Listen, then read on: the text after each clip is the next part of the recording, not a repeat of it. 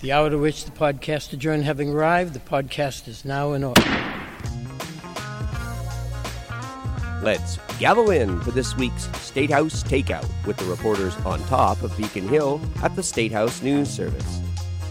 Here's Sam Doran.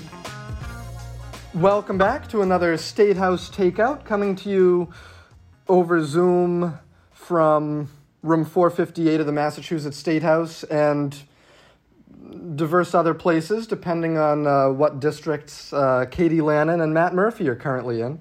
But Katie and Matt join us for a little reporters roundtable this Friday. Hi, guys. Undisclosed bunker, Sam.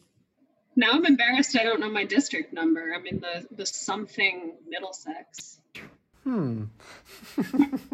Matt, you're in Middlesex, right? I am currently coming to you from Paul Donato country, where we have an interesting primary coming up on September 1st. Oh, that's right. That's right. And we've got a primary over here in Christine Barber country as well. So yes, two incumbents getting challenged from the left. Interesting. Folks, this week, a lot of folks are wondering not just what district they're in, not just what their district number is, but are they in a red town or a green town or a yellow town? A lot of attention is turning to infection rates at the municipal level of COVID-19 as local school districts are starting to look at their options for the fall, with proposals actually due today, right, Katie? yeah, they should be kind of well past the point of starting to look at their options for fall at this point. And, you know, maybe in some cases we're talking just a couple of weeks away that classes will be resuming, whether it's in person, in all remote, like our podcast is, or a hybrid model. I guess this is technically a hybrid podcast since you, Sam, are physically in the State House. Good point. Matt, you covered the governor's press conference on Tuesday where he unveiled this color-coded stoplight map of Massachusetts. Run us through that a little bit and how often it's going to update and what sort of metrics are determining if you live in a go zone or a red zone. Yeah, sort of a change in strategy here from the Baker administration that we saw this week, where throughout the pandemic, they've been taking this statewide approach to guidance and leaving a lot of decisions up to local communities. But guidances have generally been statewide, whether it's been business shutdowns as we've progressed through the reopening phases, mask guidances, social distancing, gathering size limits have been statewide. This week, we saw them shift to a more targeted approach to kind of pinpoint these hotspots that they're seeing in specific communities around the state. And they did this by publishing a map, and they're tracking the public health data by community and the infection rates by community and assigning everyone a color. So if you're a white community, the virus is basically non-existent in your town, virtually. I mean, this would mean you've reported less than 5 new cases over the past 2 weeks. If you're green, it means you have fewer than 4 new daily cases reported on average over the past 2 weeks per 100,000 people in your community. And this, the governor said, is a benchmark that's being used pretty much around the country by states as a way to track transmission, this number of daily cases per 100,000 people, with 4 being the target goal there. Once you start getting above 4 and you're between 4 and 8, you could be a yellow community, or if you're above 8 daily cases per 100,000 people, you were assigned the worst at-risk category of red. And we have 11 communities. It actually started out with just 4 when the governor rolled this out on Tuesday: Everett, Chelsea, Revere, and Lynn. A number of communities were added to that in Wednesday's first update. So we're up to 11 red communities, and the state intends to update this weekly so that people can look at their own communities, look at where they shop, look at where they work, and make decisions about where they're going, what precautions they're taking, and what they need to do to control the spread of the virus. Yeah, we actually heard from one friend of the takeout the other day, and his daughter wanted to go get ice cream in another town, and the wife said, that's the red zone. That's no go. We're not going over there. So, Katie, how might this be further affecting small businesses during the pandemic? Yeah, I think that's a really good question. I think, if your decision is between, if you're equidistant between two of anything, you might be looking at these kind of metrics as a way to like, well, if this town's green, maybe I'll do my shopping there instead of driving the other way and going into a red one. But it's really interesting because, it's all based on population size, right? So you have communities falling into different categories based on case numbers that are very different on the ground.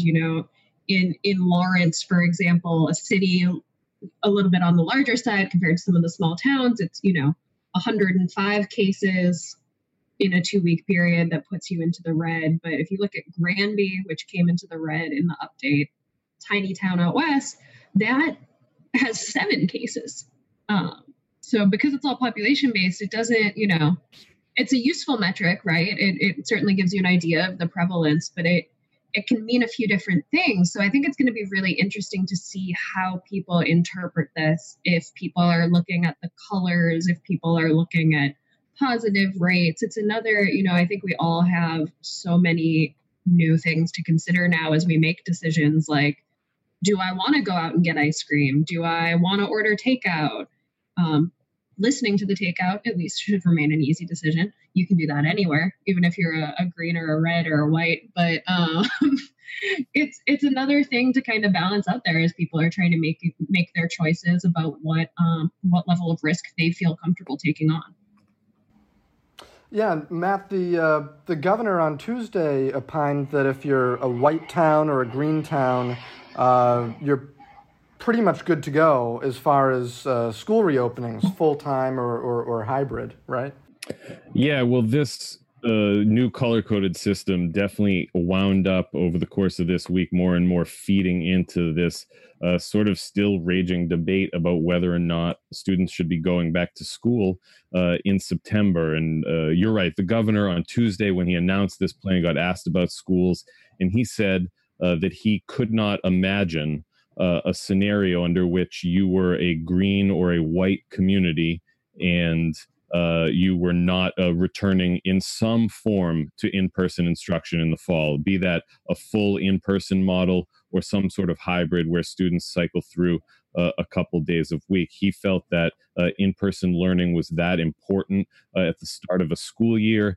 He said when classes are starting, students don't know their teachers don't know their students, that it's too difficult to transition to do completely remotely, especially when you're talking about teaching young kids things like how to read. And so he felt like if you were meeting these infection rate benchmarks, these sort of thresholds, and had relatively low transmission, that there was no reason you shouldn't be thinking about or leaning towards returning back to school in some form in person.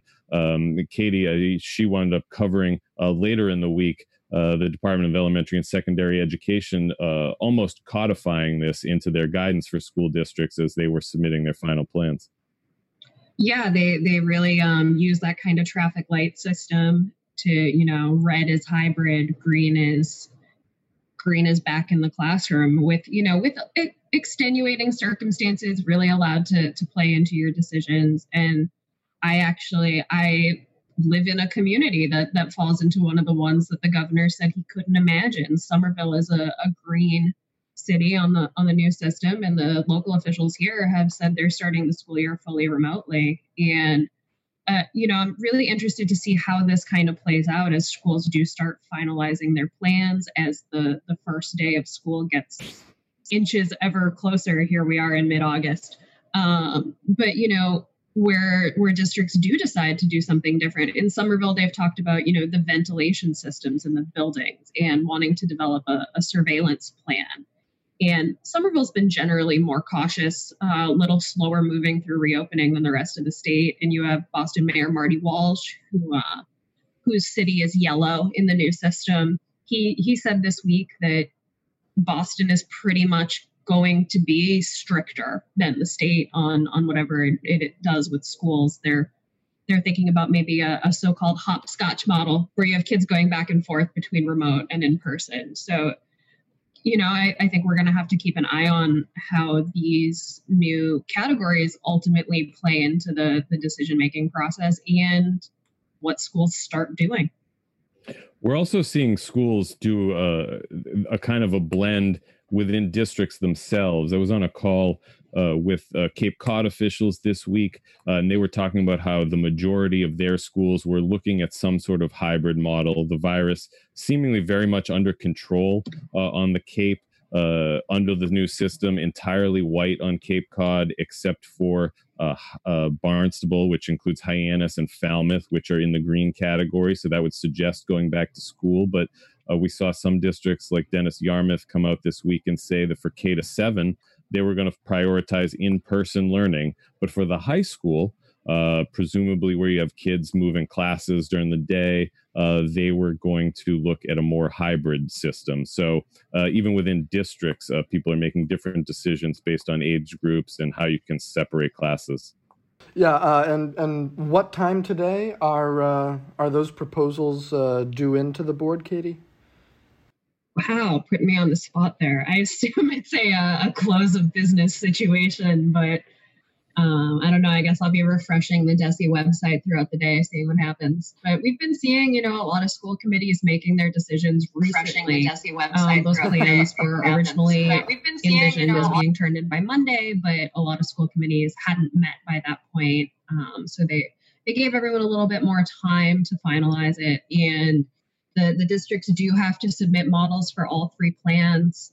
And one of the things that came out in the new guidance this week, that kind of traffic light guidance from the education department, was the idea that, this is a brand new system, this color coded risk assessment, and maybe while the department wants schools basing their decisions, at least in part, on this, maybe they want to wait till there's a couple weeks more data, so they can see trends. They can, make sure a red category wasn't a one-off or a green category wasn't a one-off, and be ready to switch between models or adapt their plans as needed. So I think, whatever gets turned in today, or has already been turned in, won't necessarily be the final be all and end all like everything else. This year, I think we're going to see some need to be flexible and rethink based on information. And that's kind of the argument the teachers unions have been making too, is like, let's not, let's see how things go a little bit, learn a little bit more, start remotely. And then once we know more about the virus, kind of the theme of the year, once we know more about the virus, then we can make a call. But, it's, there's still a lot that's unknown.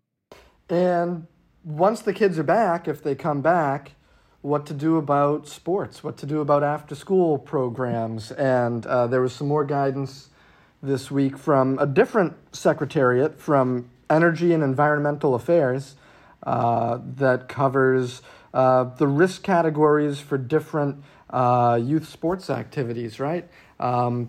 What activities, what sports are more likely to come back? And then are there some that just aren't feasible because of COVID?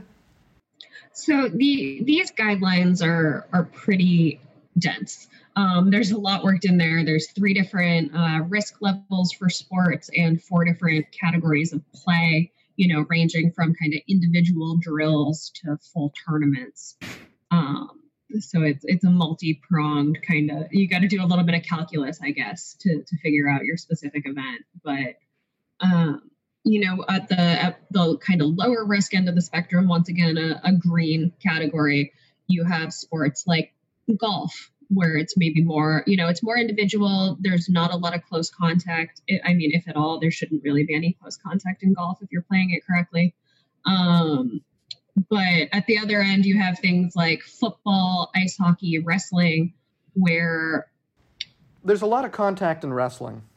Yeah, typically, again, if you're playing it right or performing it correctly. And for those kind of close contact sports, there's a system under which if they're going to have practices, if they're going to have games, they have to do so with modifications. And those modifications include things like eliminating close contact, eliminating deliberate close contact. You might have to wear a mask in a face-off, or you would have to wear a mask in a face mask. You would have to wear a mask in a face-off to kind of lower the risk level there, or in incidental close contact. You know, there's a lengthy description in there in those guidelines about how if you were playing soccer, when you could lower your mask and when you'd have to put it back on, because they also take into account that a lot of these have high intensity kind of cardio involved, and you might not be able to wear a mask the same way you would if you were, sitting on the bench. So it's going to be really interesting to see what these guidelines actually mean.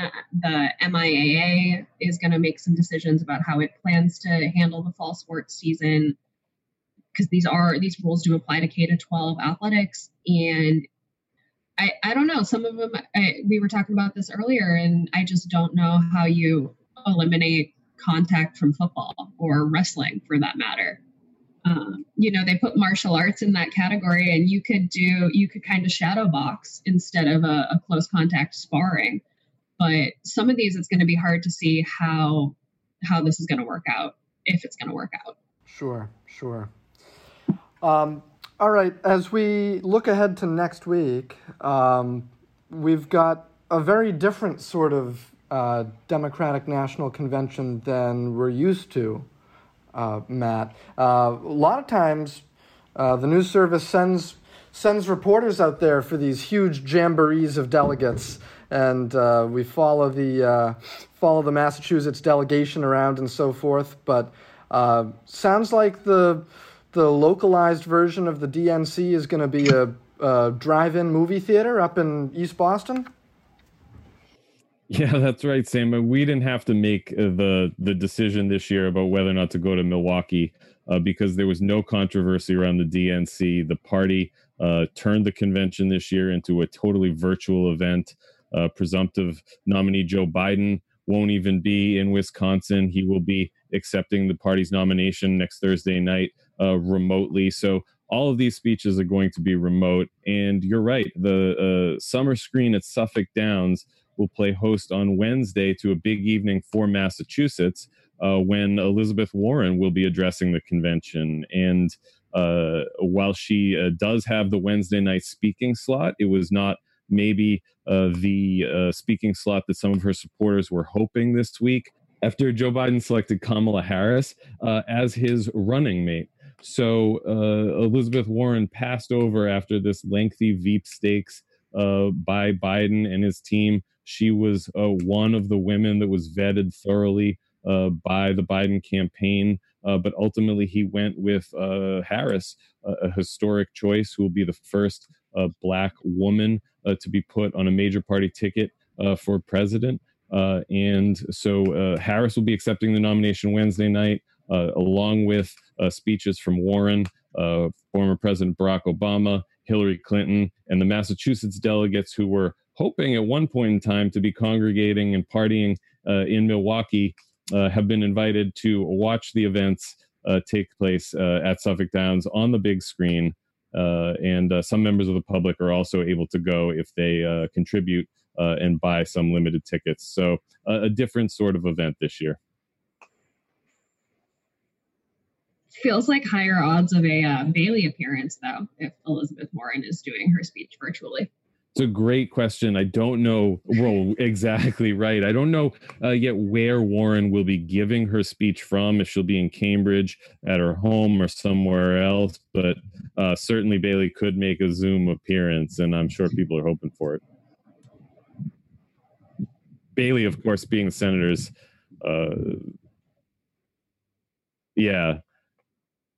I believe he is a golden retriever, yes.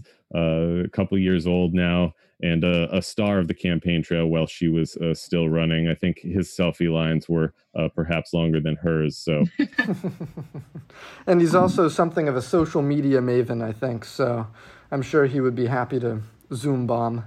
Well, folks, thanks very much for catching us up on some of the stuff that happened this week. And there's a whole lot more at statehousenews.com. And, you know, we got through a whole podcast without talking about the legislature.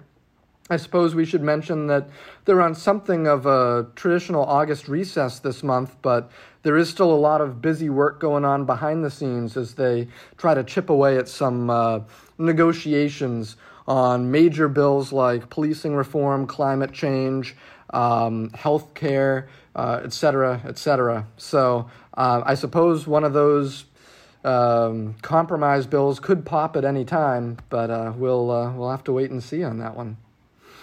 If you're going out to the beach this weekend, I guess check and see if it's a red town, but then also you might want to beach well. Cape Cod officials are advising people to beach well. Some concern on the Cape, especially this summer, which has been brutally hot, I have to say.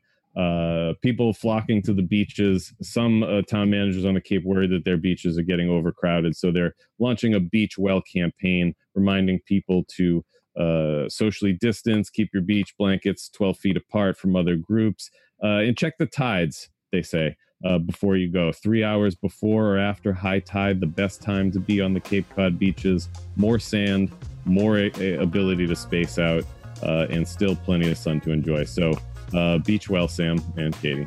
Beach well. See you next week.